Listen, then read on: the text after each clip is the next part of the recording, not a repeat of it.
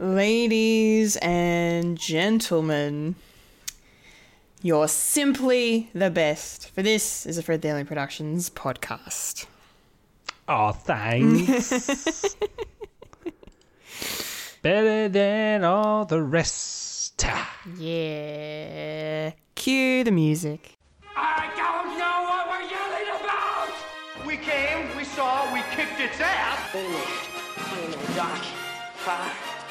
Are you telling me you built a time machine?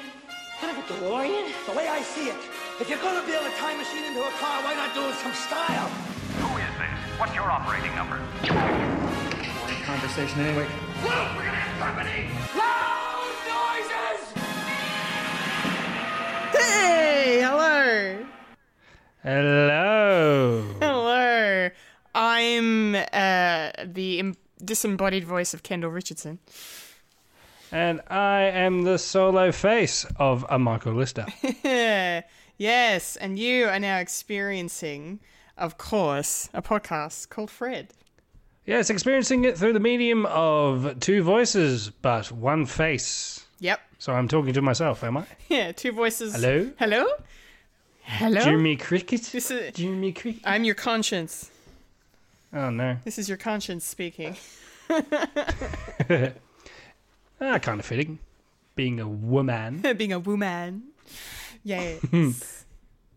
Yeah, so apologies, folks, that are watching the stream. Shout out to Cactus Bunch if you're with us.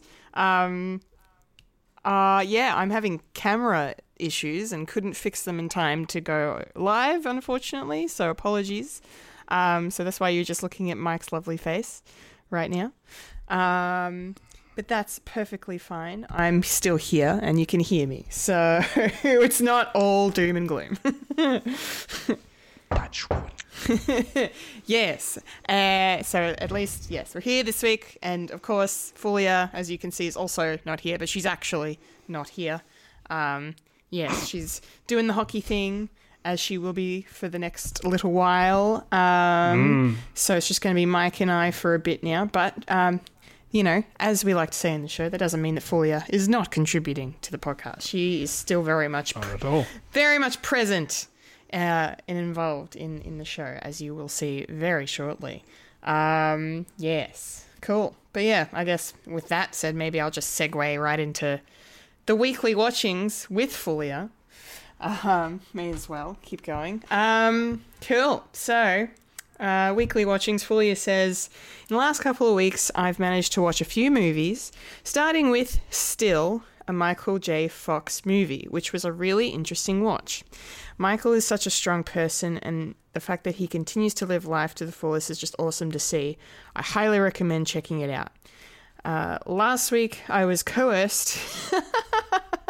Hilarious. I was coerced to watch the 2016 live-action Teenage Mutant Ninja Turtles Out of the Shadows film just to see how bad the visual effects were compared to the 90s versions when they had the Jim Henson Company make the Turtles practical. Aesthetically, the 90s movies were more visually appealing, but at least I got to see Brian T. portray the titular villain Shredder in Out of the Shadows, which was fun, I guess. 10 out of 10. Wouldn't recommend.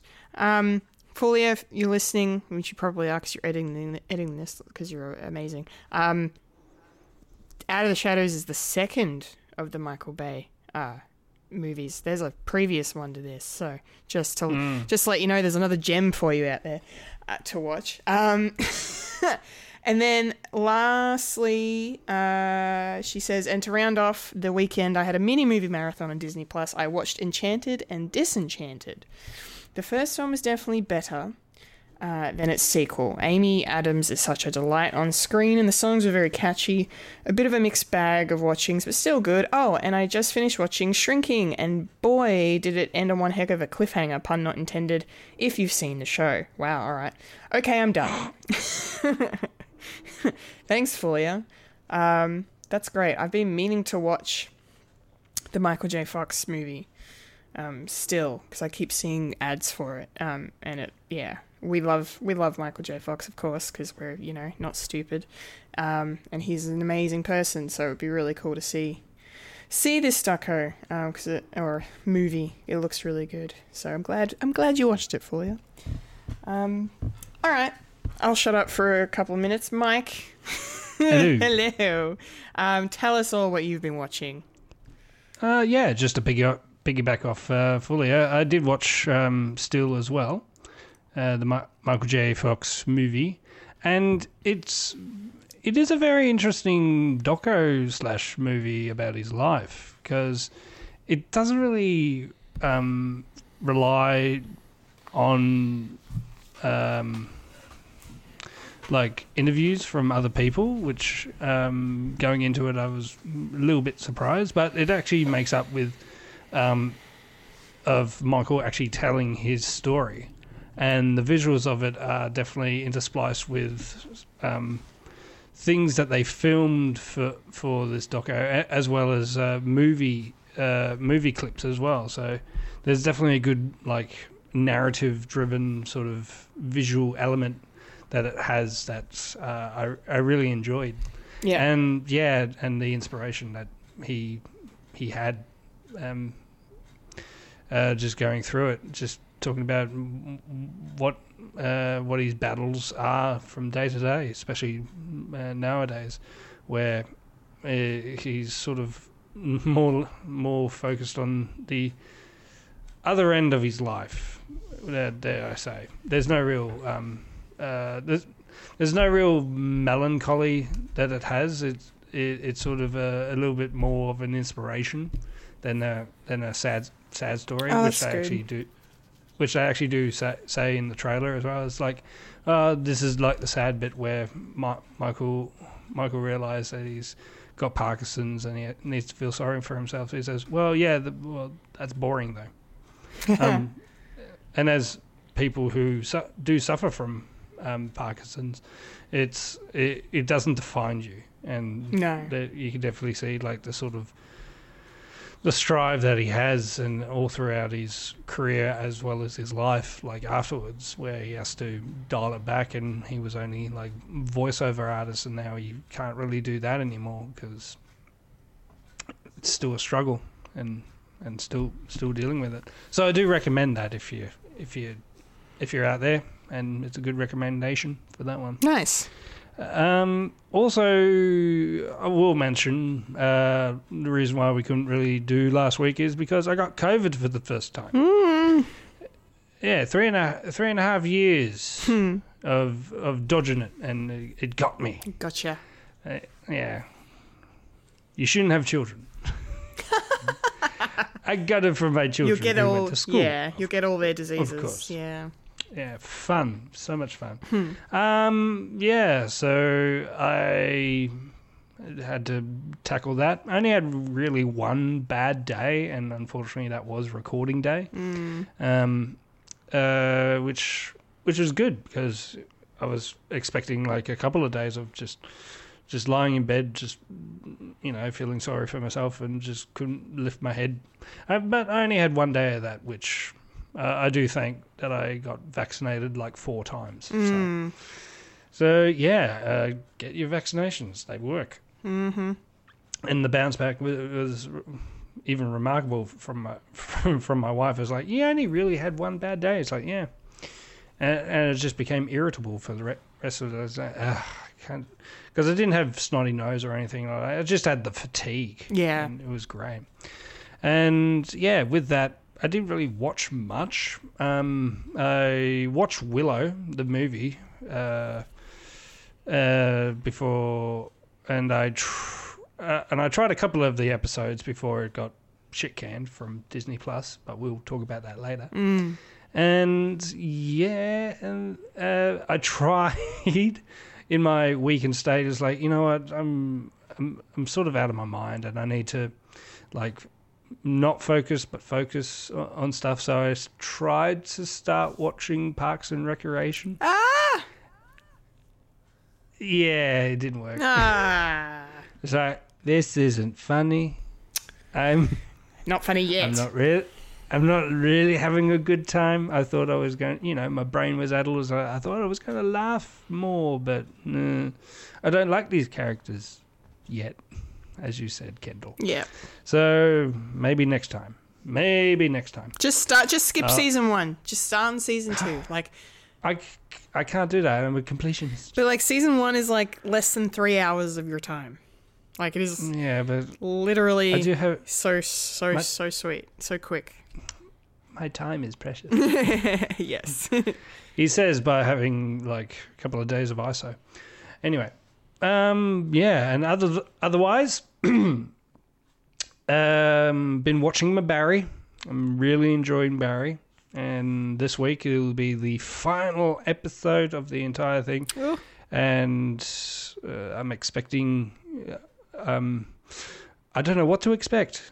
It's definitely a series that has a lot of surprises that still has in store, and there's still just one more episode left, and yeah, and it's really hard to describe because this season in particular started off like Barry at these lowest of lows, and then all of a sudden things happened, and I can't really explain it. It's pretty hard. So I do recommend Barry.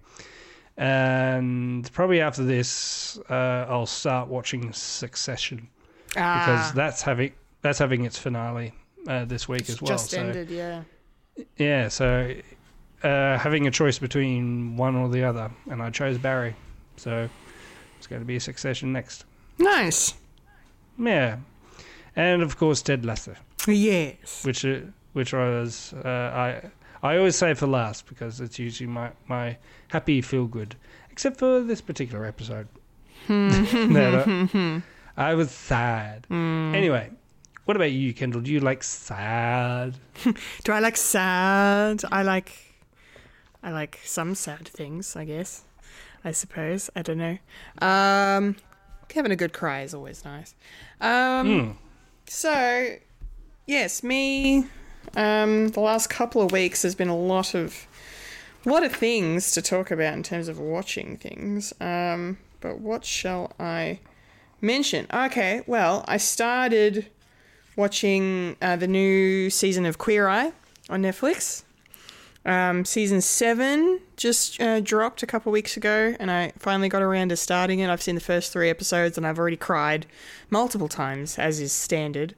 Especially I think it was episode 3. It was the last one I watched. I was bawling like most of the time. It was so, oh my God, it's just wonderful. That bad, was it? Yeah, bad's totally the word for it. No. The furthest thing bad from isn't good. Like it's just making me. It's funny because it just makes me think back to 2020 because that's when I first started watching Queer Eye. And that was like one of my comfort shows during lockdown. And yeah, so it's taken me back to that time a bit. But in the nicest of ways, of course. So lovely to see all the boys again, watching that. One really cool thing I've started rewatching with my friends that I have done, the Avatar and Korra rewatches and Vox Machina. We did all of those. So now we are up to watching Agents of S.H.I.E.L.D. Mm-hmm. Okay. Yes, so we're out of the animated world. We're into some live action. And so two out of the 3 of us, myself included, have already seen this before. I watched it as it aired and really loved it. It's amazing and very underrated, and more people should watch it now, especially that all 7 seasons are on Disney Plus. And one of my friends out of the 3 of us, she hasn't seen it at all. So watching her react to everything has been quite entertaining. I get to be on the other side of that now, which is fun. But it's really good to rewatch it because a lot of people had a criticism of the first season saying it was like too many bottle episodes, didn't know where it was going, what it wanted to be, blah, blah, blah. It wasn't what we wanted it to be. And then they all stopped watching, and then the Winter Soldier twist happens, and then everything, like all hell breaks loose and turns the show upside down in the best way possible. And a lot of people had stopped watching by that point, which is annoying. But these first episodes before that where I'm up to are actually not as bad as people make them out to be. Like, I'd gotten in my head that even though it's been 10 years almost since I watched them, for some reason, you hear people say things about, something repeatedly, and it just gets in your own head about it. Like, now I think this way because of all these people, but it's actually not true. They're actually quite good. So it's been really fun getting to hang out with Agent Coulson again. We literally just got up to the episode where Bill Paxton joins the show, so I squeed seeing the late great Bill Paxton on my screen again. Always a joy. Speaking of long-running superhero shows, one of the most interesting decisions I made this week was to watch the last few episodes of The Flash. So The Flash, the CW Flash, the last of the Arrowverse shows, just finished its 9th season, its final season this week. And there'd been some talk on the internet about, it actually getting back to it being good again. Because I stopped watching after they did the Crisis crossover. And, because I'd gotten everything I needed to get out of that storyline, and they did everything they needed to do. And the quality of the show just for me dipped off afterwards. But as it turns out, they actually came back and in this last season with some pretty good stuff at the beginning. At first, we watched the last 5 episodes. The first of those 5 saw the return of Stephen Amell as Oliver Queen, which was excellent. That was a really good episode. And then the next one after that brought back brought the whole the one night that kind of defines Barry's life, which is the death of his mum. They brought that back and kind of brought it full circle a bit with some time travel stuff going on. And that was really good. And then the last 3 were just, nah. Literally 2 hours of our lives we're never going to get back. They were trying some interesting ideas and weird ways of bringing... they literally, did you watch the Crisis crossover, Mike? I can't remember. I still haven't. Okay. I won't say what I'll say just in case. But anyway, they undid something that happened in the Crisis crossover. Just so they could do a certain couple of things. And it was I don't know. So, and they made, they brought back a couple of characters that were cool. And one of them I was like, oh, this is great. And then they kind of went in a weird direction with them, and I didn't know how to feel about that either. So it was just, it didn't stick the landing, unfortunately. It did not stick the landing, so... But oh well, it's done now. I guess I stopped watching it for a reason. That's fine. That's fine. But it was nice to go back into that world for a bit and see what was what, and just to have a reminder of how good Stephen Amell and Grant Gustin are at their roles that they played as Oliver and Barry, because they're the highlights, seeing the two of them. Very good lead actors. And then the last thing I'll mention before we move on is I went to the movies today and I saw Renfield. Hey! Yeah. I did the same thing I've been doing lately with the Marvel movies, and that's getting my expectations too high. It's good. It's fun. I enjoyed it. I don't know if I'll watch it again. It just didn't go quite as... I don't know. I can't find the right words without spoiling it. But I don't know. There wasn't enough... For me, there wasn't enough, of Dracula and Renfield, the two of them together, sort of getting up to shenanigans. There was some of that, but most of the movie is Renfield's already on the way out of being his familiar. So, which is not a spoiler because it's in the trailers. So, there wasn't a lot of preamble to that. There was a little bit that was really interesting and really stylistically well done. But then, I don't know, they went into it and I was like, oh, okay, we're here now. All right, that's fine. But it was really funny. I was laughing at a lot of the jokes and the dialogue, and Ben Schwartz is in it and he gets to be one of the villains, and that was a lot of fun to watch him be this like bumbling idiot, you know, himbo monster person. Like, it was quite amusing. And yeah, like... Was he playing a blue character? Was he blue? He wasn't blue. He wasn't blue. There's no blue. He was a blue. He was one of the blue ducks from DuckTales. He was Sonic. He was, you know, he needs to be blue. He needs to be blue. No, he had tattoos. That's about all. Were they blue? That's what, were they blue? But no, he was fun. Awkwafina was good. But yeah, like Nicholas Hoult and Nicolas Cage were really, really great. Nicolas Cage, like, he went full Cage. It was like, I'm sitting there watching him deliver these lines that on any other actor would just be, you know, standard maniacal villain kind of dialogue. But Nicolas Cage adds that Cage element to it. That's just no one else does. Like, it was like not to the extreme of Face Off, but it was Face Off adjacent, the kind of energy that he was bringing. So I enjoyed watching him. He was fantastic. Perfect Dracula. Very, very good. Nice. Yeah. All right, well, that's enough from my weekly watchings. It's time now to get in to the weeks that were in the nerdy news.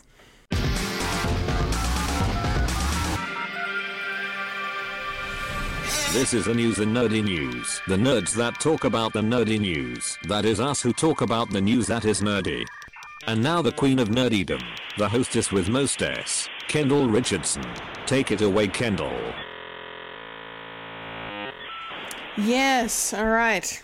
It is nerdy news time, and unfortunately we have to start the show by getting a little sad because we have lost a couple of extremely talented entertainers over the last week or so that we haven't been here. And I'm going to, of course, start by trying somehow to sum up and pay respects to the incomparable woman that was Tina Turner, who passed away this week at the age of 83.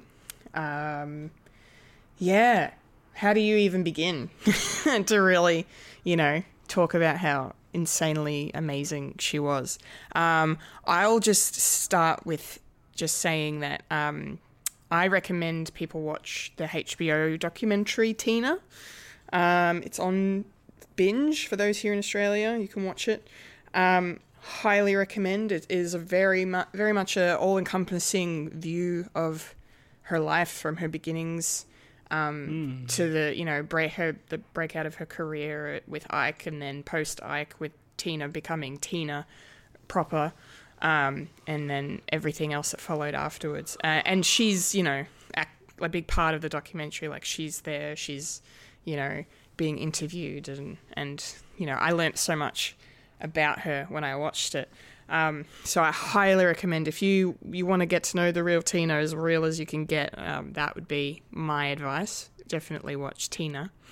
But I mean, you know, she was just insanely talented. Like, that voice is iconic, instantly recognizable wherever you hear it. You know, the amount of hits like that she had, you know, the best. It's not simply the best, it's the best. You know, We Don't Need Another Hero, What's Love Got to Do With It, Proud Mary, River Deep Mountain High, and my favorite, Nutbush City Limits. Mostly because, and I didn't realize, it's an Australian only thing, the Nutbush dance. The dance that we all do here in Australia. I didn't realize it was just us. So that's something I learnt this week. I thought that was very funny. I've been doing the Nutbush since the 90s. It's my favorite.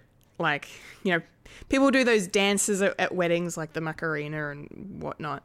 But like, when the Nutbush comes on at a party, everyone's up. I'm leading the charge. I'm obsessed. I love the Nutbush so much, and we have Tina to thank for that, because that's where she's from. So, yeah, I mean, I love the fact that, you know, her music was used in so many movies and TV shows. Of course, we have to, you know, as I already mentioned it, but, you know, Mad Max Beyond Thunderdome, where, you know, she was actually in that movie. She was a talented actress as well as a singer, so just all around amazing.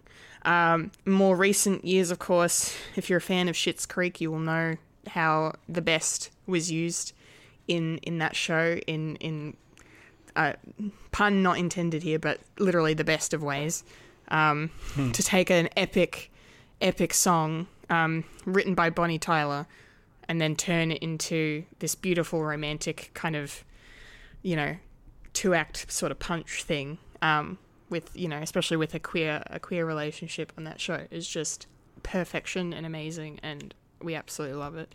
If you haven't seen Schitt's Creek, highly recommend. But yeah, Tina was incredible, and she went through so much in her life and came out, you know, even stronger after all the crap she had to endure when she was with Ike. And then she, you know, in her mid-40s, she does What's Love Got to Do with It, and Private Dancer happens, and, you know, Mad Max, and it's just, the 80s was just like Tina's time, and then the 90s as well. Yeah. So we all must now say goodbye to her. It's very sad that she's left us, but, you know, she's not going anywhere. She's still here. I've been hearing her music all week since the news broke, and we sold out of her CDs at work. People have been coming in for everything that we've got, which is only fitting. Yeah, so we will definitely miss you, Tina. And yeah, thank you so much for your incredible gift and sharing it with the world, and your strength and your courage as well. Just amazing. Michael, do you have anything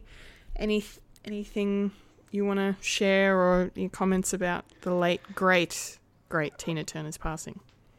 Yeah, I think you might have covered it all, but yeah, the thing about the Nutbush and it being an only Australian dance is quite bizarre. Yeah, really. How it just sort of manifested out of nowhere. Really, it's just it just started, and then it was built upon, and then throughout the entire nation, everyone knows it. And she didn't know anything about it until she was actually told.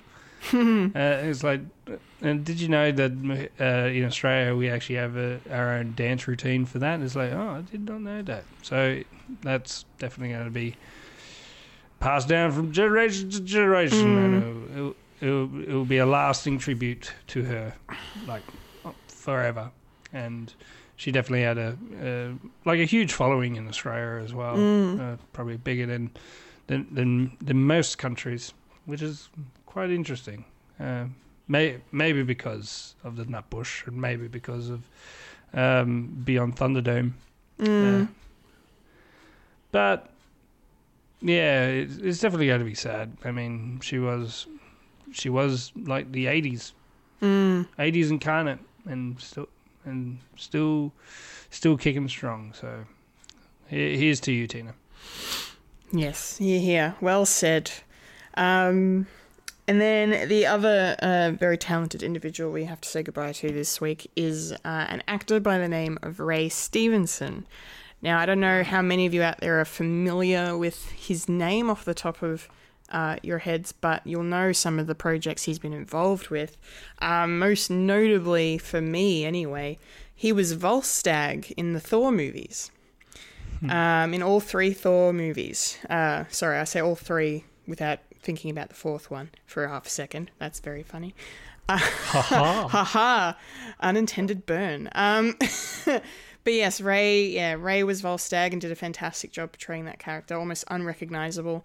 One of his breakthrough performances, of course, was in Rome, the HBO series in 2005, where he played Titus Pullo in that series, which then led him to portraying another Marvel character. He was Frank Castle, the Punisher himself, in the second Punisher film that came out in the 2000s anyway, Punisher Warzone. I haven't seen that one, but I've heard it's quite good. So, but he's the titular Punisher in that. What else? He was in the Three Musketeers movie that came out in 2011. He had a stint on Dexter.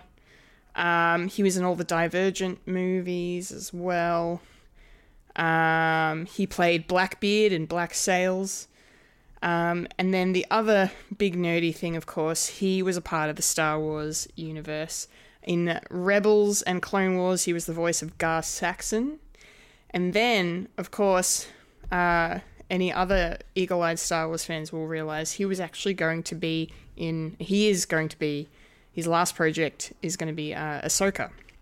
You see him in the trailer that we got not too long ago, playing one of the... I don't think he's Sith, is he? He's just... he's like an Inquisitor or something. It's a big question mark because their lightsabers are orange. Yeah, but the name of his character in Ahsoka is Baylan Skoll. So he's not reprising his character from the animated stuff, but he will be appearing as Baylan Skoll in this in Ahsoka when it comes out later in the year. We look forward to watching him in that. Very sudden passing. He was only 58 years old. No cause of death was announced either. But it's just very shocking, very sad, especially for, someone as prolific in the genre world as Ray was, to see him leave us too soon is, not good at all. But he leaves behind a fantastic filmography that we will cherish for many, many years to come. And like I said, we look forward to seeing him in his final performance in Ahsoka later this year. Michael, do you have any thoughts on the late Ray Stevenson? Yeah, this was a surprise. I mean, I've known him for what you divulged, definitely in the Thor quadrilogy, as well as the upcoming Ahsoka.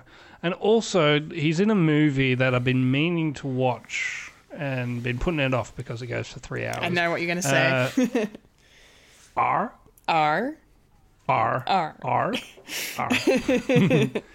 Yeah. Yeah, apparently he's in RR. And I've been meaning to watch that. And this probably gives me a better incentive to actually watch it. Yeah.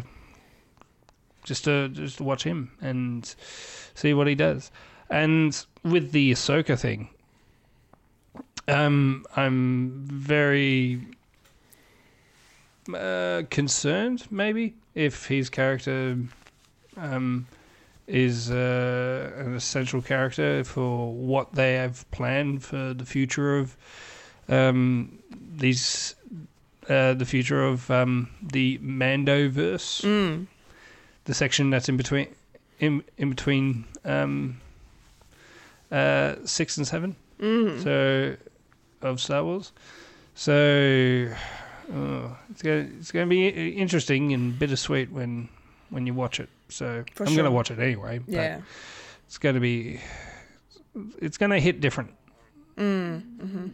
of what's going to happen. So here's to you, Steve Stevenson. Yes. Yes. Well said, indeed. All right, let's move on to some happier news, because we finally have some release dates for some upcoming MCU projects. Most notably, of course, the one that I've been waiting on tenterhooks for. Loki Season 2 will begin airing on Disney Plus on the 6th of October. So we'll start to get that around that time. Apparently there was a recent either investor call or a meeting or something where Disney showed off a trailer for Season 2 that had apparently no Jonathan Majors in it. So I found that really interesting, whatever they're deciding to do about that situation. But it's just nice to have a release date, finally. Mark your calendars. And then the even more interesting thing is we got a release date for Echo. So this is the spin-off out of Hawkeye, starring, Alaqua Cox as the titular character Echo. She was one of Wilson Fisk's, I don't want to say underling, but, she is very much more than that. She was a very intimidating and imposing character in the Hawkeye series with a very interesting and heartbreaking backstory. And this show is going to sort of be probably also a precursor to Daredevil Born Again, I would say, because Vincent D'Onofrio is also going to be this, and Charlie Cox, I think, as well. So, I say interesting again, but it is interesting, really, because we're getting all of the episodes of Echo at one time. They're dropping the entire thing on where's the release date? November 29. November 29, they're dropping the entire thing on us. And that's the first time they've ever done that. So, yeah. So Loki will finish, and then Echo will drop probably like the week after at this point. I smell something. You smell something? What do you smell? Yeah. What do you smell? I smell a little bit of desperation, maybe. Desperation? Go on. Wow. First time chucking everything all at once. That's a first. Did they have confidence in it? Yeah. I don't know. It's a bit concerning, isn't it? Or just very curious. Very interesting, very curious. Why are they doing this? Yeah. Something to do with the writer strike, maybe? I don't know. No, this... Well, actually, no, that's a good point. It could... Well, I think it's wrapped, so maybe it doesn't. But No. I don't know. Oh, it's not wrapped? Sorry? Oh, no, it is. It is, okay. But I don't know why.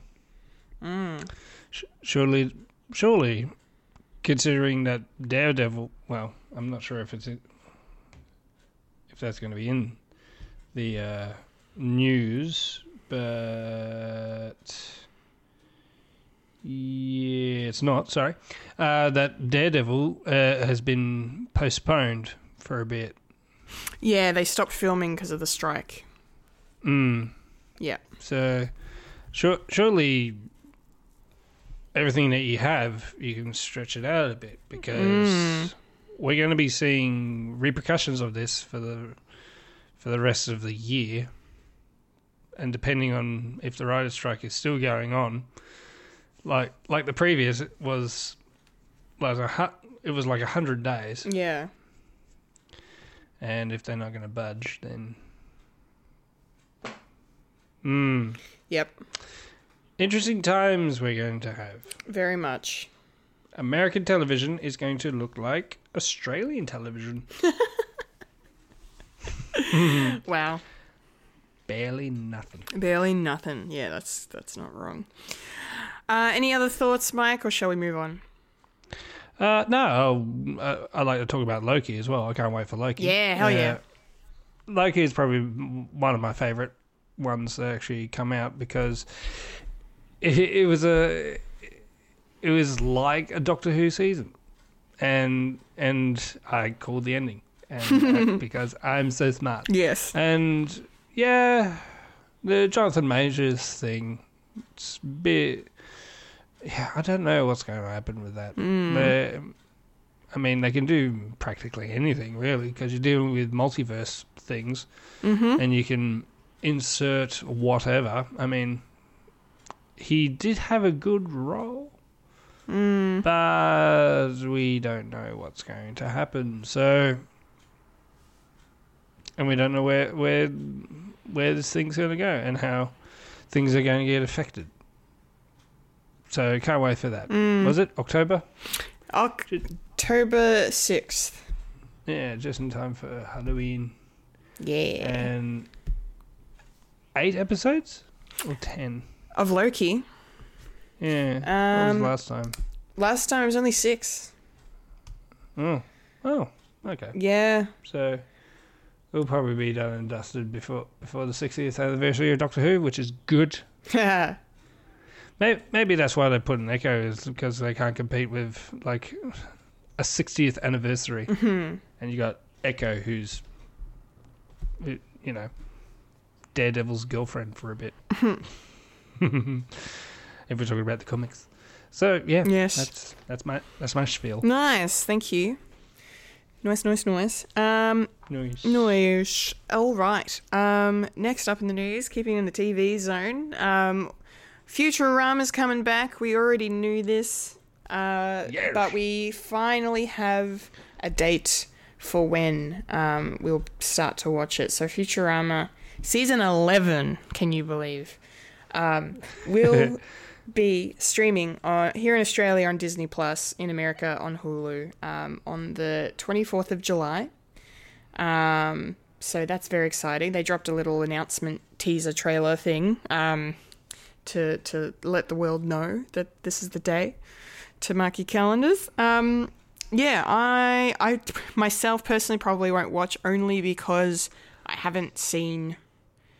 never finished Futurama. Like, I've never sat down and watched everything.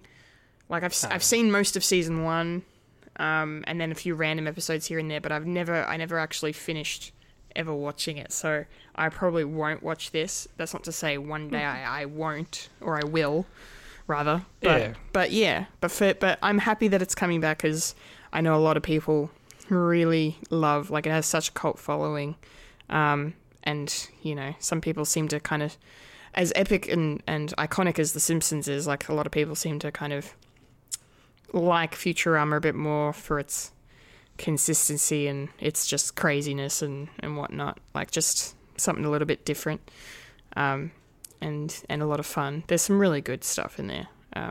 So maybe one day I'll watch it. But regardless, it's good news for Futurama fans. Which you're missing out. You're keen for season 11, Michael? Oh yes, you could say it's good news. And give this man a job. Get this man a job. Yes, I'm gonna take over Billy West. No, he's still good. He's essentially in nearly all the cast, so he can't really replace him. Fries, Zoberg, all them. I can't wait for this. I'm a big fan of Futurama, and I just say you can jump in, because being like The Simpsons, it's television that was like syndication, like the universe basically resets itself after every episode, right? So you can like jump on it anywhere and anytime. Okay, it's like everyone's got their own favorite. So there's no real like overall arching thing. Right. Okay, that's good to know. Yeah, so it'll be like television in the bygone era, where you can just chuck like an episode here, episode there. It doesn't really affect anything. It's like, oh, it's this episode. Yeah. So, and you cry every time when Yeah, you know that episode, don't you? I think I know the one with the dog. Yeah. Very famous episode. I am aware of it. Yeah. Well, they sort of have those sort of episodes. So it's definitely like a precursor to like Rick and Morty and that. I mean, like Futurama walked while Rick and Morty can swim in a plumbus, and Rick and Morty quote here. So I'm looking forward to it, and definitely going to be jumping right in. And nice. Yes. Can't wait to see him in the 30th century. 31st century. 31st century. Nice. Yes. apparently it's going to be taking place because usually they set it like the year that it comes out. Like the last one was 2017, 3012 and all that. So maybe this is going to be taking place in 3023. So yeah, so who knows? But they don't age because it's the future. No one ages. It's the future. Yes. But apparently, not to go off topic, but there's going to be a King of the Hill sort of reboot. Yeah, there is. Yeah. Thing, and they're going to age up the people. Oh, they are. So they're going to be absolutely different. Because apparently the original concept of King of the Hill is they were the characters were going to age within each season. So it will be like a live action sitcom, but with the added bonus of characters not aging in animation, but they were going to deliberately make them age. But the cost of like redesigning each year would be just absolutely insane. So they're going to be doing that. Yeah, that'll be cool. Yeah, that would be cool. I like King of the Hill every now and again. Yeah, specific comedy. Essentially, it's right wing comedy, but done well. Because Mike Judge always has that skirting like within the in between of like right wing and liberal sort of humor, and everyone can laugh at their own thing, which is good. So yeah, Futurama, can't wait. Nice. King of the Hill, woo, sweet. Hell yeah. Yeah. Who would have thought that television would stand still for 30 years?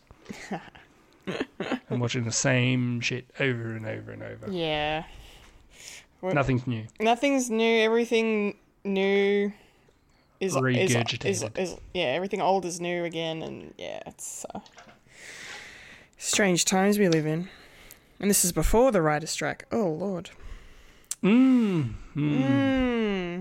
Stranger Things is on hold too. It is, yes. Yeah.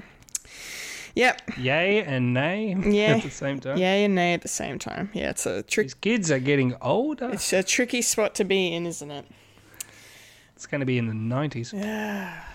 Yeah. 93, and they're going to do like Jurassic Park shit. Yeah, that'd be great. And it's like, they're senior year at college or something, or high school, whatever. I don't even know college. They'd be at college probably. No, they'll be in college. They'll be in college by now. By then. Yeah, they would be. They're going to be yuppies. Flip phones and tech yuppies. And Dustin's already balding. Love it. Yeah, love it. All right, we've got one more thing in the news to talk about, and that is a very interesting thing. Speaking of Disney Plus, sort of, there's a bunch of stuff that's about to leave Disney Plus for good. And have already left. And has already left, yes. A lot of this stuff is already gone, because I think it was Friday was the last day to watch. May 26th was the cutoff date for all this stuff. So it's already all gone. So, but yeah, one of the big things, of course, was that people were a bit upset about, which was Willow. So that's the series that recently, came back, continuation of the film from the 80s that was, received, I thought, like I said initially when we talked about being cancelled, I thought it was received rather well, but apparently not, because they cancelled it, and now it's not even on Disney Plus anymore. A lot of the titles that left are Hulu titles as well, so that's part of the reason. I guess. I'm not really sure why, to be honest. They've done this. They got rid of the recent Cheaper by the Dozen remake. The one and only Ivan, which was one of the lockdown movies they put out with Bryan Cranston. That wasn't too bad. That's gone now. Man and his monkey. Yeah. Artemis Fowl's gone. Well, yeah. Which is fine, I guess, because apparently it wasn't good. Mighty Ducks Game Changers, gone. They removed that. The World According to Jeff Goldblum. That is the saddest thing of all of these for me and for Fulia, who had this to say. I'm so sad to see The World According to Jeff Goldblum on this list. It means that we won't be getting any more seasons of it, and I love that show so much. Yeah, I'm also very sad. It was a fun and quirky documentary where you get to hang out with Jeff Goldblum for a few hours, and as he sees the world through his eyes, and it's just a ton of fun.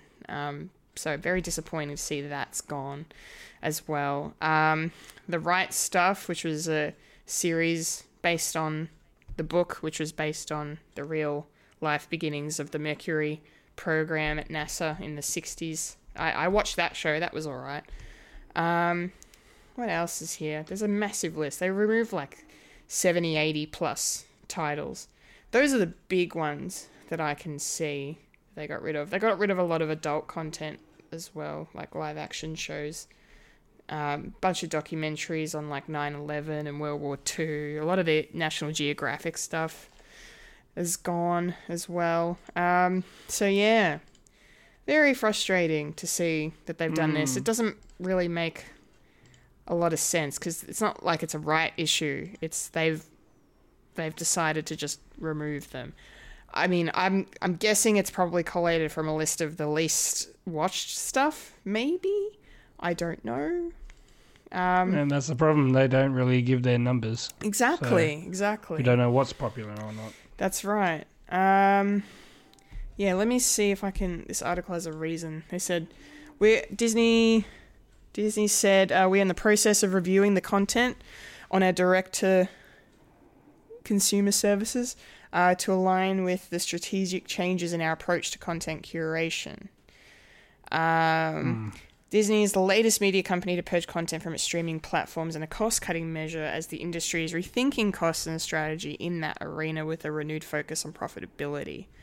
I mean, obviously, previously, Warner Brothers removed a bunch of stuff from HBO Max, and they've now rebranded it as Max, so that's a whole other kettle of fish that I think we've talked about before on the show. But yeah, they don't really say exactly why. There's just, as part of cutting costs or something or other, saving money, blah, blah, blah, money, blah, blah, blah. Disney has all of the money. I don't know why they're doing this. Anyway, that's my thoughts. Michael, do you have any comments on the removal of all of these titles? Are any of them ones that you'd seen or?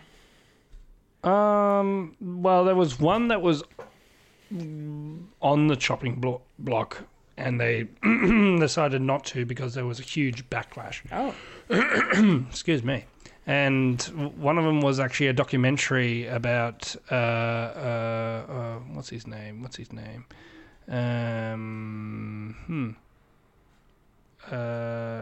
was a documentary called Howard, and that's one that I've seen.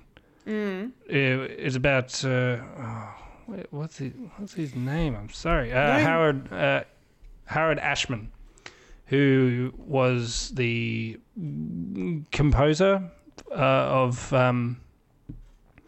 Aladdin and Beauty and the Beast and Little Mermaid. Ah, okay. Yeah, and it was talking about his story, how he was an up and comer, Broadway music maker. He actually wrote Little Shop of Horrors, all the way back then, and right.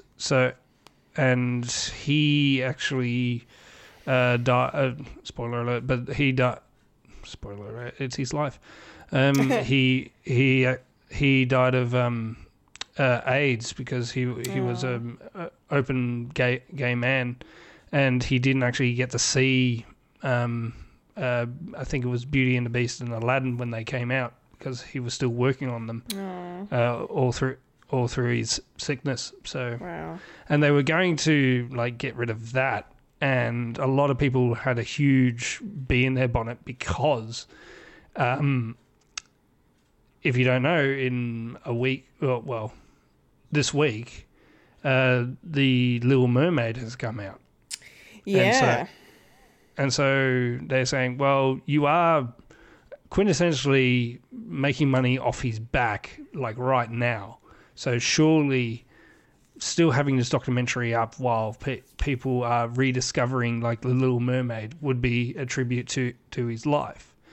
And so I highly recommend this documentary as well. It's actually quite good because I'm in musicals. Little Shop of Horrors is probably one of my favorite because it's great. It's really out there, and it's like I like like musicals that end on a downer. Yeah. Because everyone's happy and cheery. It's like, no, can we just do a musical about an alien plant that eats people? Why not? So yeah, I know that one, and I've only seen like the first 4 episodes of Willow because I wanted to get it done, but it sort of wasn't really doing it for me. It was very slow paced, and I only just watched the movie not too long ago, and that one's all right. It's not one of my favorites. It definitely slow to get going, and once it kicks in, it was really good, and the final act was a huge bit of fun as well. It's a good old 80s dark fantasy weirdness with stop motion animation and shit like that. So yeah, so maybe I'll watch the rest of it in my own means. I don't know. But unfortunately there was no official release, so there's no other way. So you're tying my hands, Disney. Yeah. I may or may not, I'm not saying I will, do something illegal. Well, because it's funny because it's like if a lot of these shows were streaming originals and they're not available on DVD, like are they going to die? Like are these shows are they dead now? Like dead? Like are they going to be lost to the ages? Like, well, officially it's called lost media, but there's still means to get them. Okay. Like Song of the South. Yeah. is semi still available. Right. You just need the know-how. I mean, it's like it's like the Star Wars Holiday Special. Everyone's seen it, and it was only like shown once. Yeah, true. So it's a bit like that. It's media that's been lost, but still, there are means. There are means. There is an internet that exists that lets us acquire things. Where there's Wi-Fi, there's a way. Exactly. Exactly. Anywho's, all right. I think that is done diddly for Nerdy News for this week, which means it's now time to roll on up to the trailer park. Rolling up to the trailer park where we all park all the trailers. Yeah. Yes, it is a trailer park time, which means we have some pretty cool trailers to discuss, starting with, of course, the one that broke the internet this week, and that is our first full trailer for Barbie. Yes, so this was very, very good. I really like this trailer. It definitely shows us, like, we know what the story is now, I suppose. This is our story trailer where we find out what the premise of the film is. So basically something's going wrong with Barbie and she has to try and figure it out, and unhinged looking Kate McKinnon sends her into the sends her into the real world with some Birkenstocks. Very funny. I did like the gag about the flat feet. Oh my god, it's horrifying. That was funny. And so then, of course, Ryan Gosling's Ken's tagging along for the ride, and they're entering the real world together, and then Mattel is out to stop them because, for some reason, this spells doom and gloom for them. So, some kind of commentary with, big business, capitalism, yada, yada, yada, I imagine. Something very witty and wonderful going on. I did enjoy the part of the trailer where, they're doing that very fun sort of dance number, and then all of a sudden Barbie's says something to the effect of do you ever think about death? With this big smile on her face. I'm like, oh, I'm gonna like this movie. I'm gonna like this movie a lot. I thought that was fantastic. It made me think of the ghost thing from Mario, the nihilistic white thing. The star bit. Yeah, it's a star. It's not a ghost. It's a star. Okay, come on. You've never played Super Mario Galaxy? No. This you don't play. You don't watch animation and you don't play games. Hey, I watch animation now more than I used to, so I'm one up. Well, no, we'll take the wins where we can get them. Yes. Anyway, so it was a good trailer. It was fun. I'm very curious by this movie. I can't wait to watch it. It just looks great. They teased a soundtrack being released as well, so that's gonna have some interesting choices of music on there, I think. I'm looking forward to what those will be. Hopefully not all top 40 trash, but we'll see. Probably will be. What else was I going to say? Oh, yeah. And I just really literally since the trailer dropped, it's been trending every day on Tumblr because there's a specific shot in this trailer that shows you Barbie and Ken having their mug shots taken. And that has now become a new meme template on Tumblr, to the point where people have literally drawn all these different characters. I can't show you because I don't have my camera's not working. Oh, that's disappointing. No. Spider-Man and Deadpool. So Spider-Man's Barbie and Deadpool is Ken pulling the smiley face. So duos. Yeah, duos like that. A lot of anime characters I don't get. One was Kate Bishop as Barbie and Clint Barton as Ken, which I thought that was funny. Lex Luthor as Barbie and the Joker as Ken. And then there was a couple of Zelda ones if I can find them. Yeah. Zelda as Barbie and Link as Ken. Looks pretty funny. Joel, Last of Us, Joel as Barbie and Ellie as Ken. Yeah. Lots of funny... Making a face. Yeah, lots of funny memes. So it's the new meme template, so it's quite amusing. That's cool. Yeah. Anyway, this movie looks fantastic. I can't wait to watch it. Mike, what did you make of it? Oh, actually, before I do that, we skip over Fulia. She left us a lovely comment on this one. She says, wow, that is all. I'll be watching this, she says. So, yes, good. We'll go see it together, Fulia. Yeah. And then you'll be watching Oppenheimer. Yes, literally. I love how they're coming out the same day. It's amazing. Amazing. Barbie and Oppenheimer. Wonderful. Michael, what did you think of this trailer? I'm sort of, as I said before, I'm really looking forward to this movie. Hell yeah. And a little bit more than Oppenheimer. Fair enough.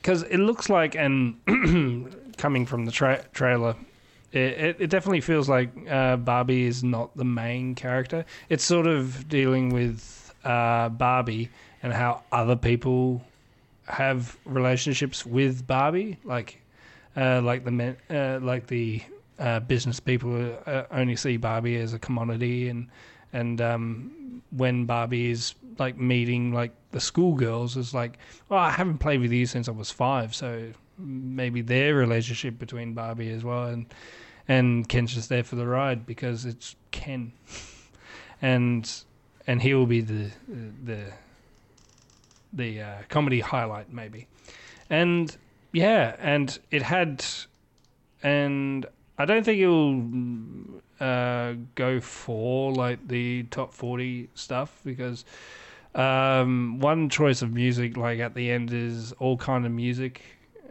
That song. I can't remember the artist's name. Forgive me, but that song was actually part of a meme that came out not too long ago with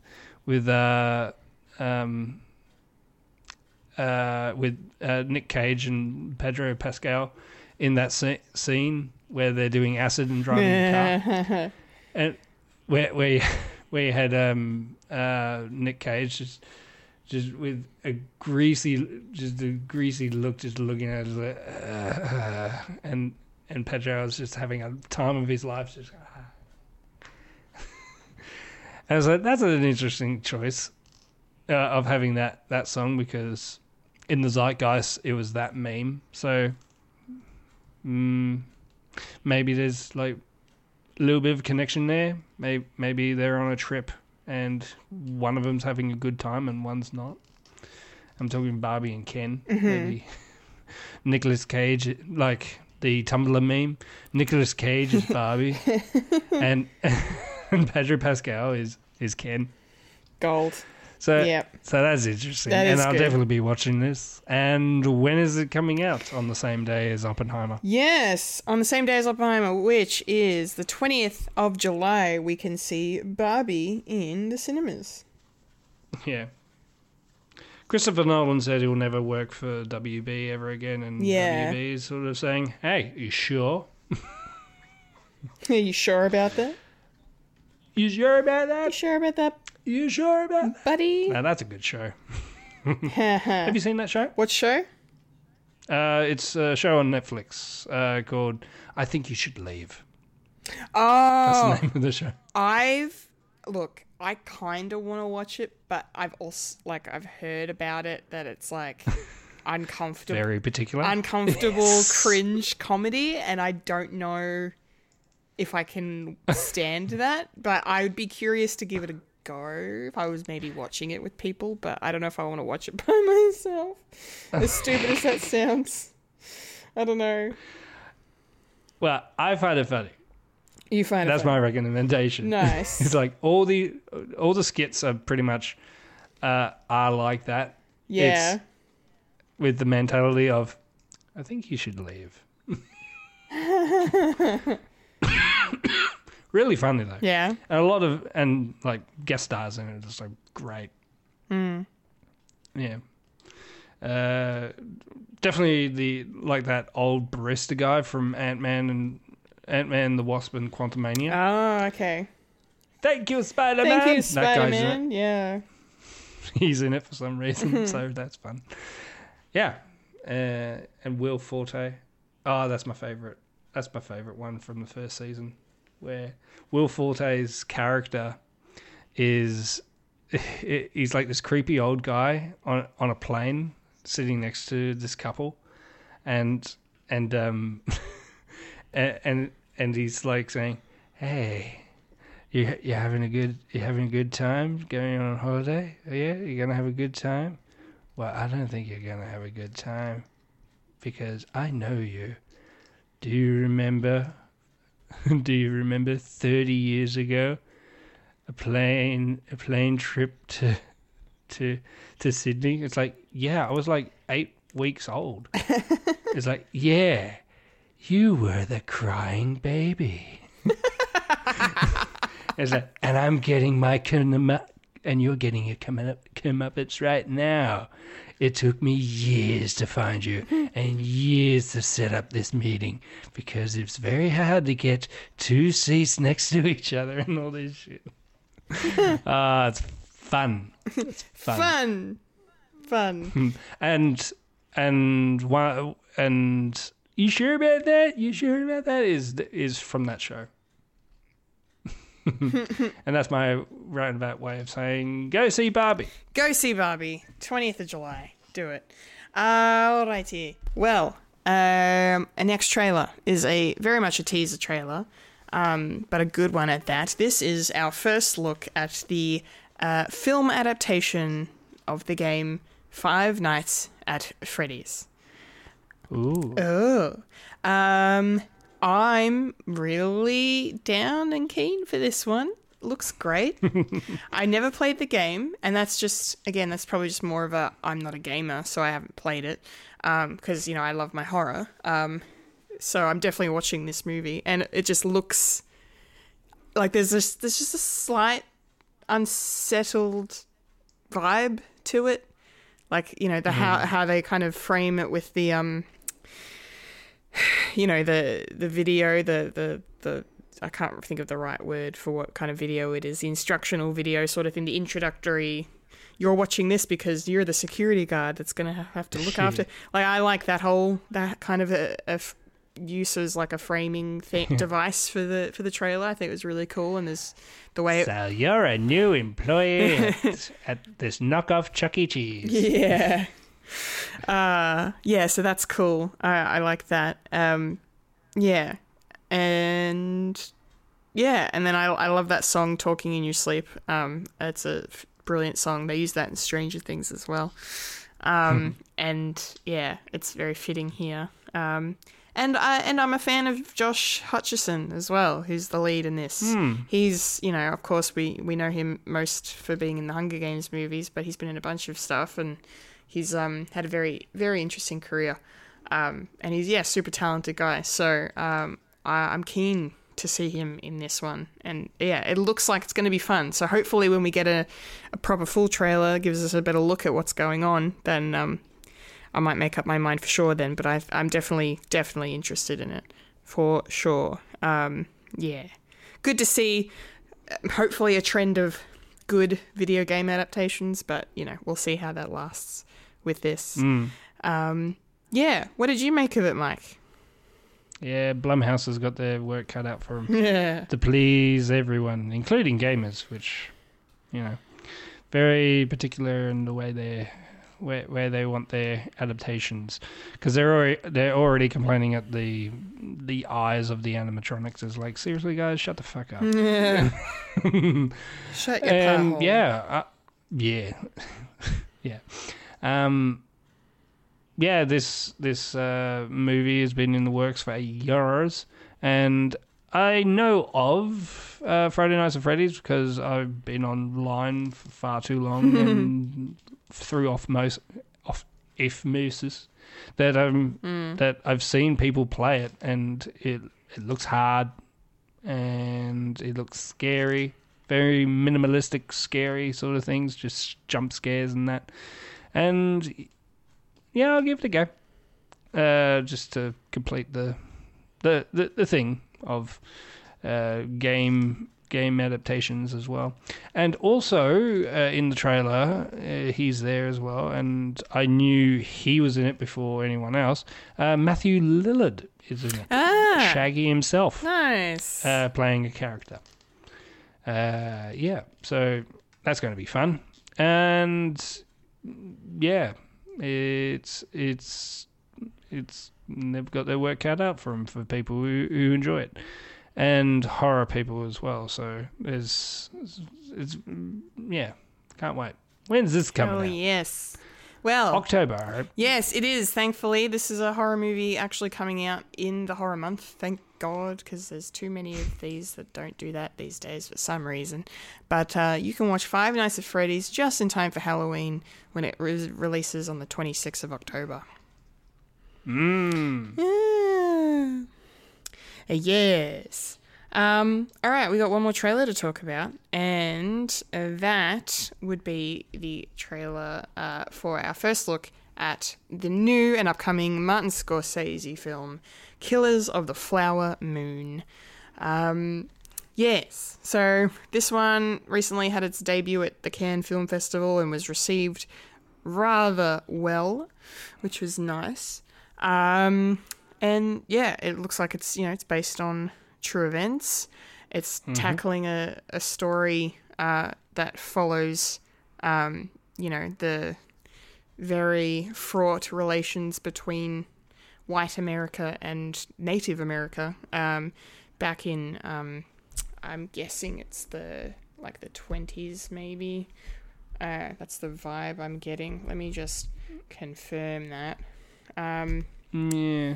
I think it's the 20s. Yeah, it is 1920s. I got it right. There you go. Yeah. So the premise of the movie reads on IMDb: members of the Osage tribe in the United States are murdered under mysterious circumstances in the 20s, sparking a major FBI investigation involving J. Edgar Hoover. Yeah. I wonder if that's who De Niro is playing. Because De Niro's in this. No, he's not playing. Oh, no.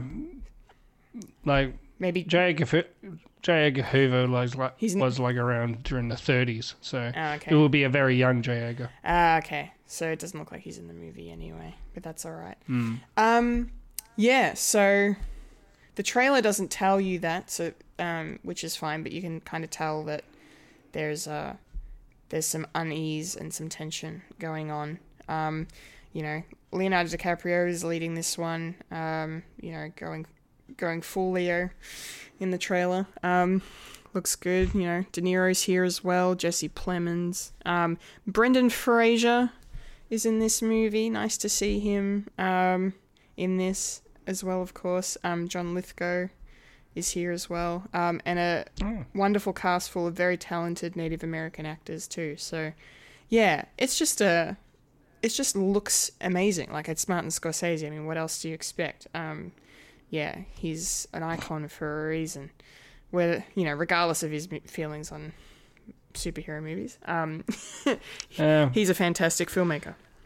Well, they're all going to go downhill ever since after Guardians 3. So. Oh well. But yeah, no, this looks really, really good. It's a really well cut and edited trailer. The music is the right amount of unsettling. The dialogue that Leo delivers, like, can you spot the wolf in this picture, sort of thing. I like that. I thought that was kind of cool. But yeah, I'm very, very curious about this one. It looks fantastic. I can't really say much else. But it is 3.5 hours long, so this is going to be an interesting viewing session, whether or not it's on the big screen or if you choose to watch it on Apple TV Plus, because it's going to be on both formats for your consumption. Yeah, so you can watch it all in one go at the cinema, or you can watch it in chunks at your leisure at home, if you want. Which is a bit dangerous because I still haven't finished Irishman. Yeah, you haven't. No. Whoops. Funny. Yeah, I'm definitely going to watch this. Michael, what did you make of it? It looks really, really good. He knows how to cinema. Oh yeah. Martin. And yeah, and it's, dare I say, first time we're seeing his two main actor guys in the same movie. I mean, it's either De Niro or it's DiCaprio, but never in the same movie, which is going to be interesting and awesome. Of having these powerhouses of like different eras of Martin Scorsese's career. Pretty much starts with De Niro and goes all the way up to having like DiCaprio in the 90s and then onwards, and like gangs of New York, and then all the way up to Wolf of Wall Street. And just having them together is like, and having a big epic. And I don't know if this is a spoiler or not, but you said it in the description. This is sort of the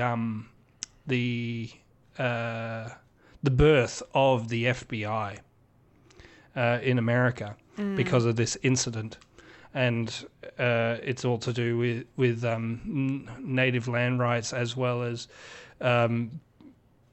oil as well, being on the land. I mean, you get to see them in the trailer when they're dancing in the oil, and it's like it's sort of like a big celebration / ritual sort of thing. And then white man goes, "That's oil in them hills. We can take that."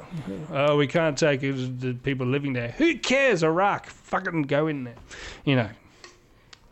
America's gonna America. America is gonna America. So it's gonna be awesome. And yeah, 3.5 hours. Definitely will have a pee break. And I'll probably not go into the cinemas. I'm sorry, but my time is valuable, and I'll watch it in different stints. I'll leave for a day, but I'll definitely have like different breaks. I'll watch it like a TV show. Yeah. Essentially, as you said, it was. This is the same length as Parks and Rec, so of the first season of Parks and Rec. So this is good. This is good exercise for me to get my attention for 3.5 hours. Great. So when is this going to get dropped into cinemas and on Apple Plus? On Apple Plus. Well, you can watch Killers of the Flower Moon on the 19th of October. 19th. 19. Yep. 19. Alrighty. Nice. That's the trailer park portion of the show done, which means now it's time for the moment. Oh. The segment. Oh my. The section. What's going to happen? The part. Fully the place. Who's going to say the it? Spot. We're never going to know. The thing in the show we like to call. Insert Filia going, popcorn culture! Maybe not. Who knows? Who knows? Yes, it's popcorn culture time. And yeah, so Mike and I are going to be discussing, maybe with some slight spoilers. I suppose we'll just see how the discussion goes. So spoiler warning just in case, but we're going to talk about our thoughts on the 3rd season of Ted Lasso. Sure. How it's been so far, any predictions for the finale, which is happening this week, which very much does feel like the end of the show, as they have said it will be, especially because of the... Or certain characters. Or at least certain characters, yes. They've said, yeah. Yeah, but I think it might be the end of the show, especially because the last episode is called So Long, Farewell. So... Yeah. And if Fulia was here, she would say, that's taken from MASH. Nice. It just makes me think of The Sound of Music, but that's me. So long, farewell. That'd be the same. Yeah. But yes, it still works. It's all good.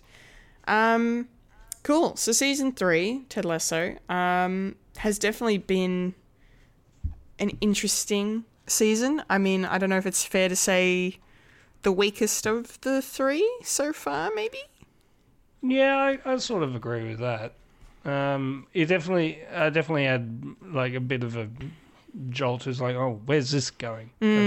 I watched season 1 and 2 like in one full swing, and it just went really great. And then seeing these episodes systematically, so it probably killed it for me. It's like, oh, okay, where are we going? That joke didn't really land well with me, but it definitely is sort of spiraling into something else now that we're ramping up to the ending. It definitely is, yeah. Yeah, because that's the one thing we've kind of been saying as we've been watching it and talking about it briefly on the podcast is, like, where's this going? What's it building towards? What are they... what choices are they making with certain characters sort of thing? And... it just kind of feels like, yeah, they're just heading towards a conclusion of, especially I think for me, the two main characters, or maybe even 3, you could stretch it to 3 characters in here that have had the most growth and change over the show, and that would be Ted, Nate, and Jamie, I think, are probably the 3 biggest characters in terms of like change and development, with their stories. Ted, I think, has probably had I don't know, he's had some attention paid to him this season, but he hasn't, like, there's been some interesting things with his character, but, like, not, I don't know, I think there's been more focus on some of the other characters in the show. especially later half of the season. Yeah. Ted has sort of done a backseat sort of thing. Yeah, he has, which is fine, I suppose, because it's a good chance for the other characters to kind of shine and grow and change as well. What's his bloody name? Which one? The one who came out. Oh, I've forgotten his... Welsh guy. Yeah, Colin. He's Welsh. Yeah, Colin. Yeah, those episodes, that story with him, I've really liked. And I didn't expect or see that coming. And his bond with Trent Crimm, I really adore very much. And just getting to have Trent Crimm around more now, has been great. Having a character all to himself instead of just every time they're in a press junket. Yeah, he's not better Trent. Yeah, I love that. I think that's so funny. Yeah, he's more than just Trent Crimm the Independent. Like he's he has a whole depth to him now, and like I just he kind of felt like this stone-faced reporter, and then now this season he's kind of been given a heart feelings. He's kind of come out. And he's come out, yes. Yes. So he's wonderful. So I've really enjoyed that. Yeah, and then the stuff with Jamie has been really interesting too. Like, just especially the most recent episode was wow. That was intense. But very, very well done. Yeah, I really like where Jamie has gone from and now to where he is. I didn't expect that at all. Not that I thought he'd always stay an asshole that was arrogant and up himself, but it's nice to see someone go from being an antagonist to sort of a protagonist, and you're invested in them and you care about them, and character growth. The growth is just amazing. And then the big one, which is I want to ask you, Mike, about is Nate, of course. Because one of the biggest shocks of season 2 was seeing Nate go down this dark rabbit hole of, egotistical arrogance and just thinking that he's hot shit because he's gone from kitman to assistant coach, and like he's been given this nickname of the Wonder Kid and all this stuff, and then he gets poached by West Ham. So it's like it's just all very, and then like this the footage obviously of him in the locker room tearing down the Believe sign, that was intense. And yeah, intense for the team as well. And very intense for the team. Holy shit, their reaction was something else. But just to see them really make you hate Nate, like they made you hate him, like he was the worst person that you didn't want anything good to happen to. And now we're getting towards the end of the season and they've turned him around. And he's, kind of been to the dark places and seen things and realized that's not him. Thank God. Yeah, I don't want to be Rupert. I don't want to be Rupert. Oh my God, that moment, not this week, but the previous episode when he made the decision to not stay at the bar. Yeah. I was screaming at the TV. I was like, leave. And then he did, and I was like, thank God. Yeah. Because like I didn't want anything good for him, but now I'm like, he's got out of West Ham. He's him and Jade are together, and it's so cute, and like now he's going back to Richmond, it seems. So it's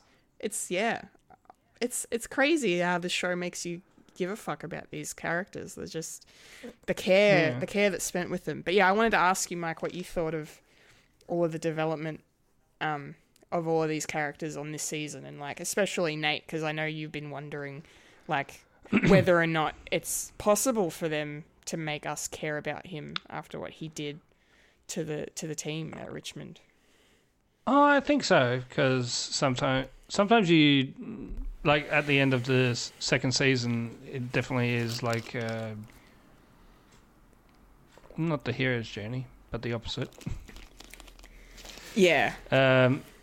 And him falling is like, oh, okay, so this is where they're going. Ted sort of created his own worst enemy. But that wasn't the case because Ted knew more about that time where Nate went berserk, and he had to, basically camp out under a desk. So he is a pathetic character, and pathetic character does pathetic things. Yeah. And I don't know. It's I probably need to watch this as a whole to actually make me feel as like if his comeuppance has happened.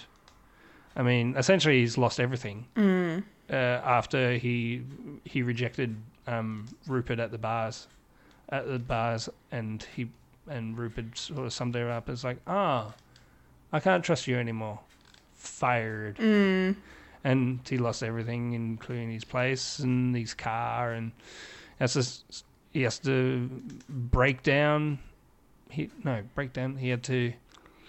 had to disassemble his entire life to the basic level of going back to your parents, which is a big thing for a character to do, and also making comeuppance, making amendments to his family, as well as and having a girlfriend, like his first girlfriend.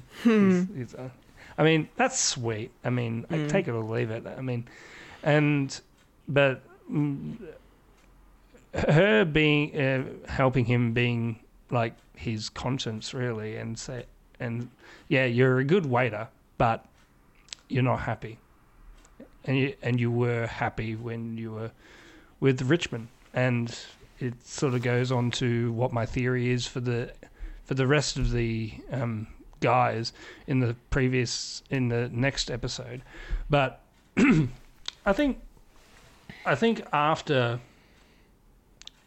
like at the start of the last episode, where the team, like the main team hierarchy, like the captain and all that, coming into the restaurant saying, "Hey, we want you back," and then it's like, I only come back if Ted says it's okay.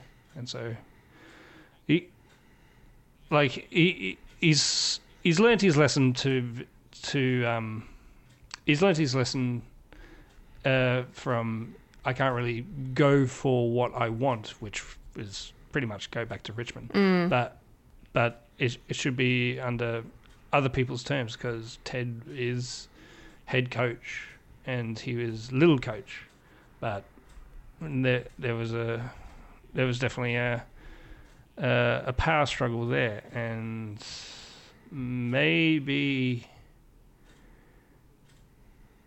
I don't want to delve into what I think the next episode is going to be, but I think there's something more to do with Nate and Ted and Roy and Beard, and having Beard basically swallowing his pride, and we did learn a lot about his story, and I did tear up from that, because like Beard is sort of like my favorite character, because he has had the less character growth throughout the three seasons. Yeah, like we sort of know where he's coming from.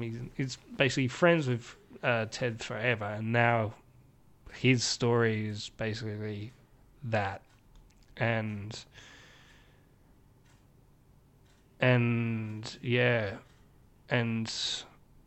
him basically saying, well, Ted's a good man, and he said, you can come back if I say it's okay, and I say it's okay. So essentially it should be trust with everyone on that team. And that's what I sort of love about this show. It definitely gave me, like, I'm not the biggest sporting nut, like, ever. For a time I thought sport was stupid, but it definitely turned me around and say, oh, this is the reason why people watch sport, It's the relationships that you have with the sport as well as the relationship that you have with the team. You need like a team effort, and everyone gets that. You need to be a team to actually succeed, and that's what this ragtag of football guys getting together and playing good football. And yeah, they're going to win at the end. Or otherwise, they're going to lose, and it'll just be bittersweet. And yeah, Ted will go home and give the reins to Beard, maybe, or Nate, or Nate. Yeah, I was thinking either Nate, but I think there needs to be something else. Like, then that just is giving Nate everything he wants. Yeah, true. Rewarding the bad behaviour, sort of. Yeah, I think there's still more to do with that. I think he'll probably be offered, and he will say no, I'm not ready, and so he may give it to Roy, maybe, because I don't think he'll give it to Beard, because I think Beard will follow him wherever he goes. Yeah, I was going to say, like, if Ted's leaving, Beard's leaving. Like, I don't think you can separate the two of them like that. So. Or he has found love. He has. And he'll stay. Yeah, true. There's also that, but I don't know. We'll see. We'll see what that means. Yeah. No. So is that my roundabout way of saying I love this show? Yeah, absolutely. It's a fantastic show. Normal people have got it right. This is a good show. Yeah. I'll touch on Jamie as well. Yeah, please. I like his story. Because I definitely see me, like, when I was younger and dealing with, like, father figures and all that. And how you are not an extension of your father. And how even going back home helps, just to reorganize your own thought process and all that. I get that, and I do find it a bit weird that I did notice that his mum kind of looks like Keely. Did you notice that? Because I did. I didn't really notice that. I noticed obviously she was dressed in a very, interesting manner, not befitting probably someone of her age, but, she looks amazing. But I didn't put you're right, because, she definitely does have similar attributes physically to Keely in the way she presents herself. So that's a good point. Yeah. And that's an issue all to itself. Yeah. But, and having Keely on your as a poster and oh, that was gold. Otherwise, yeah, okay. Yeah. I kind of want to see how many how many people started writing fan fiction just based on the fact that, like, Jamie's, literally has the two people he had on his wall. He has them in his room. Like, just, yeah. I don't know. I was getting vibes. There were vibes. But that's just me and my sordid brain. No, it's just you want to see Roy and Keely get back together. Yeah, and that was, their little conversation that they had. Well, because I thought they already were back together, because, like, like, last episode, wasn't it kind of a given that, because he walked in wearing a dressing gown, that meant that they hooked up? But I suppose that doesn't mean they got back together. It just means that they hooked up. No. I don't know. Means they hooked up. It doesn't mean they got back together. It can still be a mistake in your head. It's like, well, what is this? I think, and it is a bit weird being in your teammates and former lovers' room. Childhood room where you on your poster. Yeah, that was gold. So yeah, the situation was a bit weird, and I didn't really get a vibe of, oh, this is a scenario that you see on Pornhub. Yeah. Nah. Yeah. Yeah. Yeah, no, I'm just trying to think what else. Actually, what's something that's like really small that they've done that I think for some reason, I don't know why, I kind of like it and I kind of hate it at the same time. But it is like that, isn't it? It is. It is, but it's Danny and Van Damme, or oh yeah, the whole we get this, like, they're best mates, like they're buddies, they get along fine, and as soon as they're on opposing teams, the real Danny comes out, and he basically cold shoulder goes all villain on him, and it's just, why are they doing this? But it's been fun to kind of see, like, Van Damme be like, oh, I'm gonna wear this mask now to protect my face, and just the way that, like, as soon as they get back to Richmond, Danny's fine and like being all smiley, and then and Van Damme's just like, you are terrifying, don't look at me. It's weird, it's funny, it's kind of like, it makes me laugh, but at the same time it also is kind of like, this is weird behavior and is not being acknowledged by anyone. No. So, I don't know. How do you feel about it? I'm not sure either. Really. Yeah. It's like, it's hard to pinpoint. Yeah, it's funny, but and yeah, I don't know. It's like, I think I don't like it because it is turning a character into a robot where they need to do this certain task, and then all of a sudden they switch back to what they were. Weird, and it's too foregone to actually like venture into that sort of dynamic, especially if it's the penultimate episode. Yeah. It's kind of weird. It didn't really fit well. And another thing that didn't really fit well with me until they went into it, with Jamie.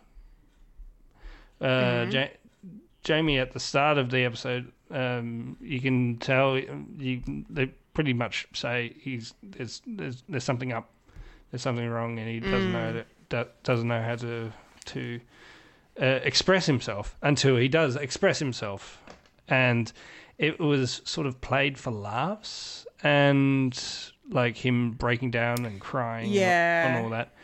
And I thought, but Ted Lasso, the show, is sort of, does tackle with like mental illness and mental breaks, and you decided now to make a grown man cry a joke.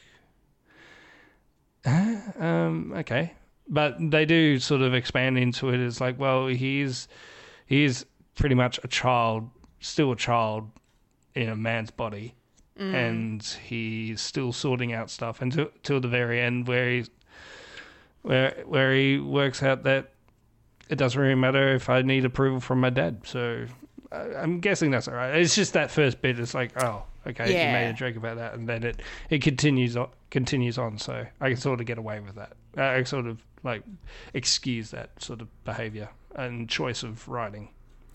Yeah, I kind of... And how Roy has to deal with a crying Jamie. Yeah. I can't do this. I suppose they probably need Keeley back in. And their dynamic as well. So. Maybe that was a way to get her back into the story a bit. Yeah. No, you're not wrong. You make a good point that they kind of, went down a questionable route with handling it. But it kind of, I think by the time the episode was done, it worked. Yeah. It worked well enough. It settled itself down. It did. Yeah. It did. It was the main sort of story arc within the episode.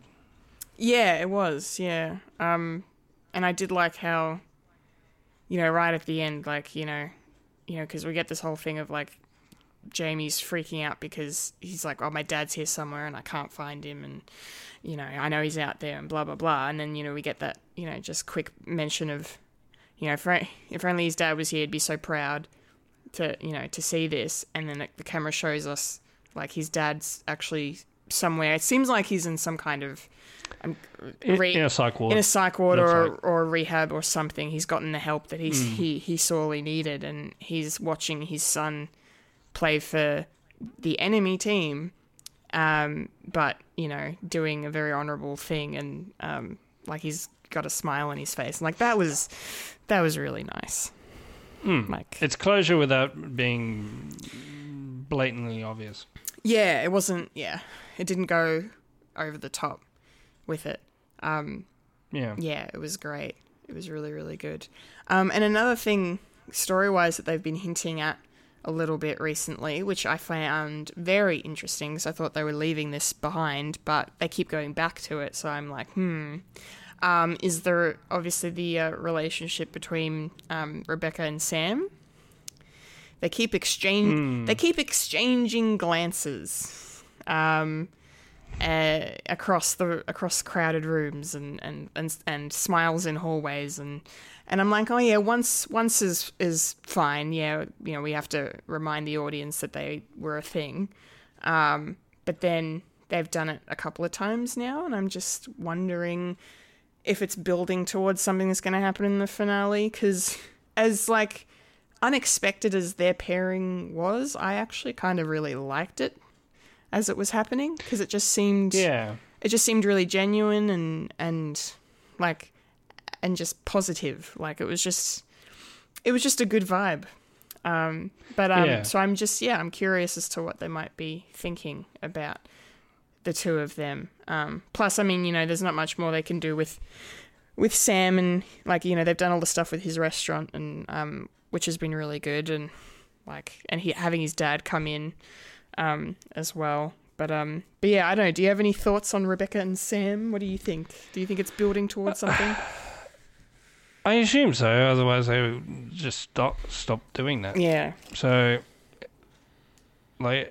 every little thing probably leads to something, or there's probably going to be a time jump, and yeah, maybe because one of the things that they can't be together is because she's his boss, and that dynamic is problematic no matter which way it is. Mm-hmm. And I suppose that's the main thing. Either Rebecca either stops becoming the owner and gives it to someone, or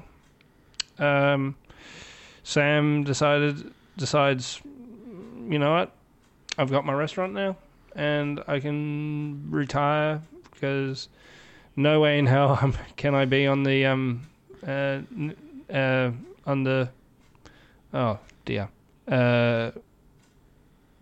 Nigerian team, because he's got his problems there that he won't be able to do anything.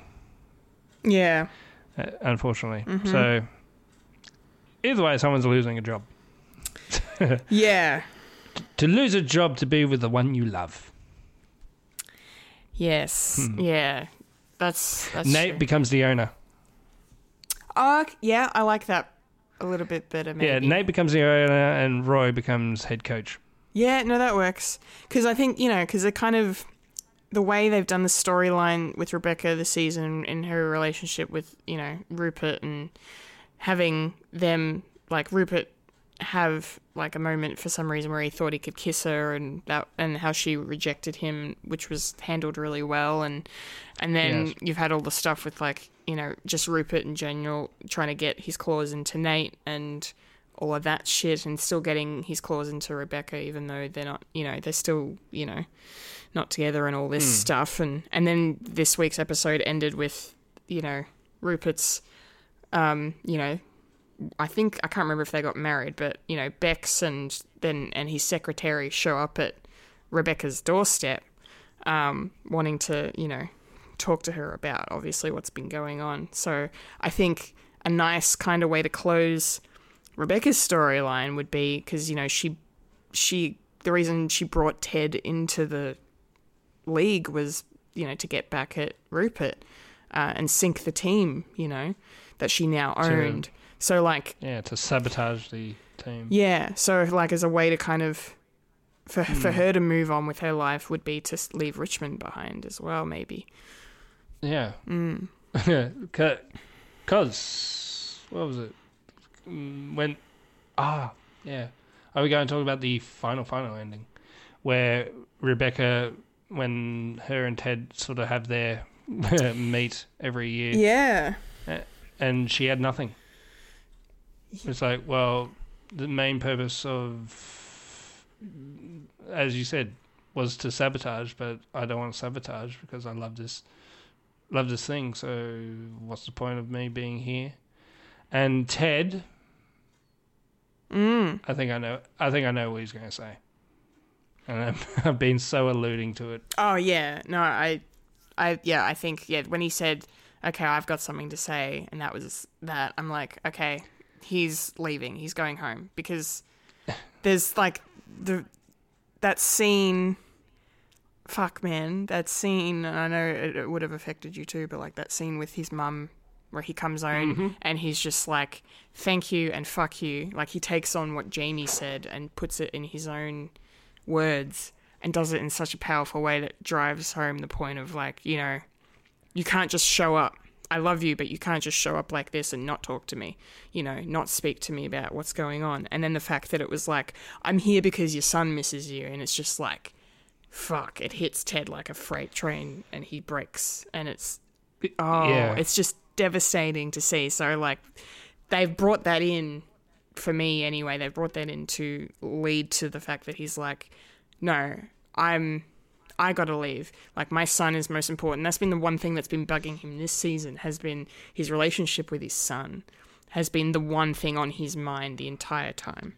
So it makes all the sense in the world for him to go, I'm divorced, and, you know, my ex-wife has moved on, and that's been a struggle, but I have to be there for my son regardless.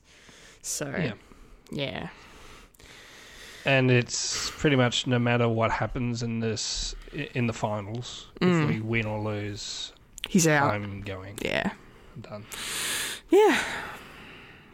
Yep. Yeah. I suppose I'll talk about this. Yeah. Son and mum dynamic. For a bit, I thought she was going to say something else, like, I've got a terminal illness. Yeah, this is like the last chance. I thought they were going to probably allude to that. But Same. I suppose that was the red herring, and then it's just the natural reason why she is there is because mum wants to keep the family together, and that's what she does. Being a mum, she needed to keep everything together, even after the death of a husband and father. Yeah. Yeah, I definitely had that sort of relationship with mum.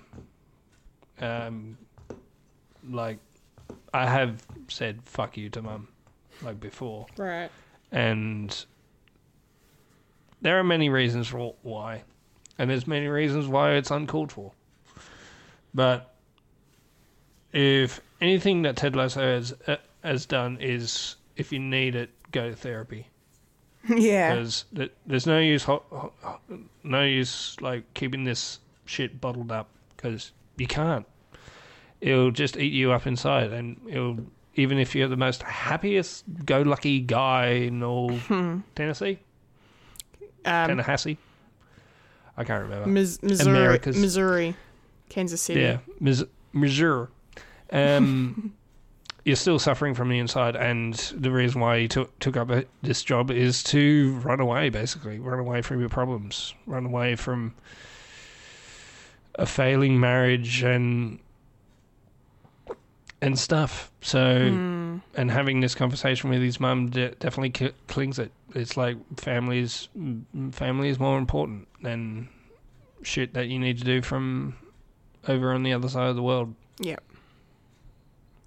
That's it. It's weird. It's It's weird that there is writing on the wall of what's going to happen. And I could be wrong, or we could be wrong. Something else. But it's just the main conclusion. Yeah, it is. It's all leading up to this sort of thing, where everyone's going to be exactly where they need to be. That's right. Yeah. Yep. And it's going to... Good show. 10 out of 10. Would recommend. Yeah, hell yeah. It's going to be amazing, and heartbreaking and wholesome and just everything that Ted Lasso has been over the past 3 seasons. What's really amazing is I'm watching them play soccer and actually getting excited and being worried at the same time of actually watching a game. Yeah.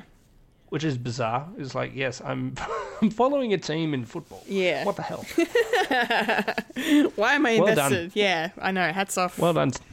Hats off to them. You made me care. You made me care about sport. Yeah.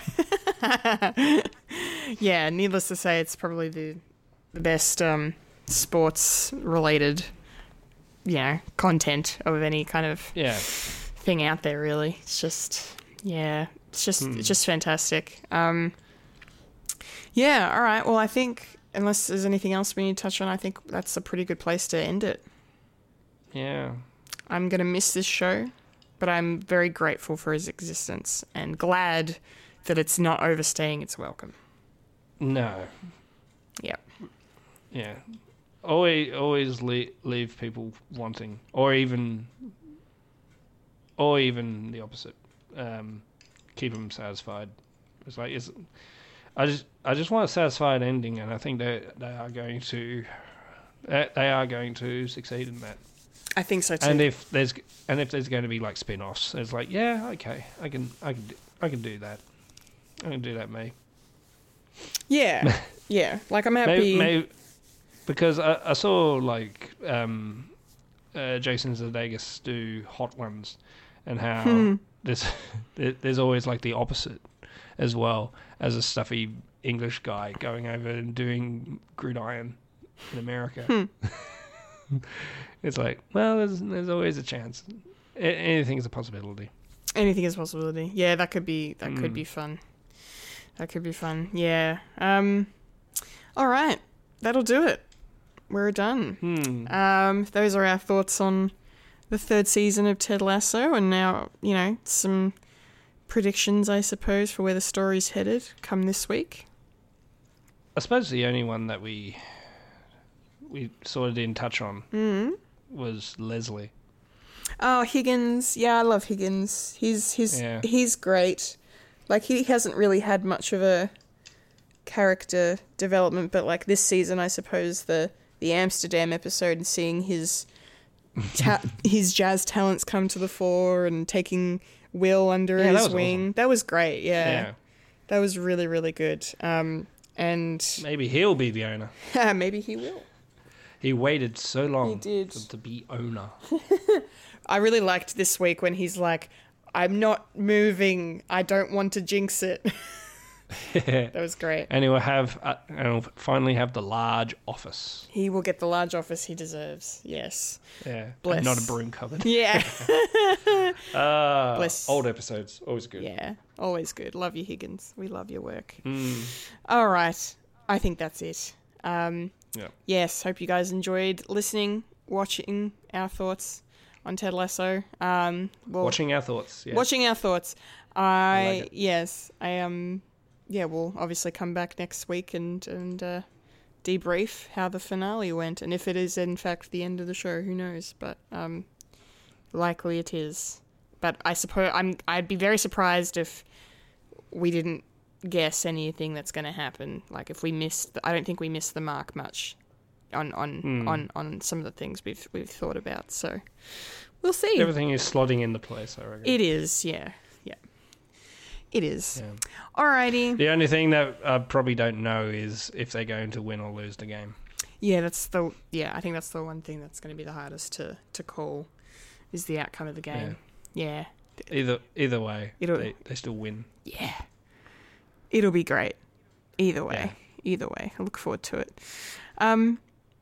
All right. Thank you guys. That was Popcorn Culture. Hope you enjoyed. And yeah, that's the end of the show. We're done.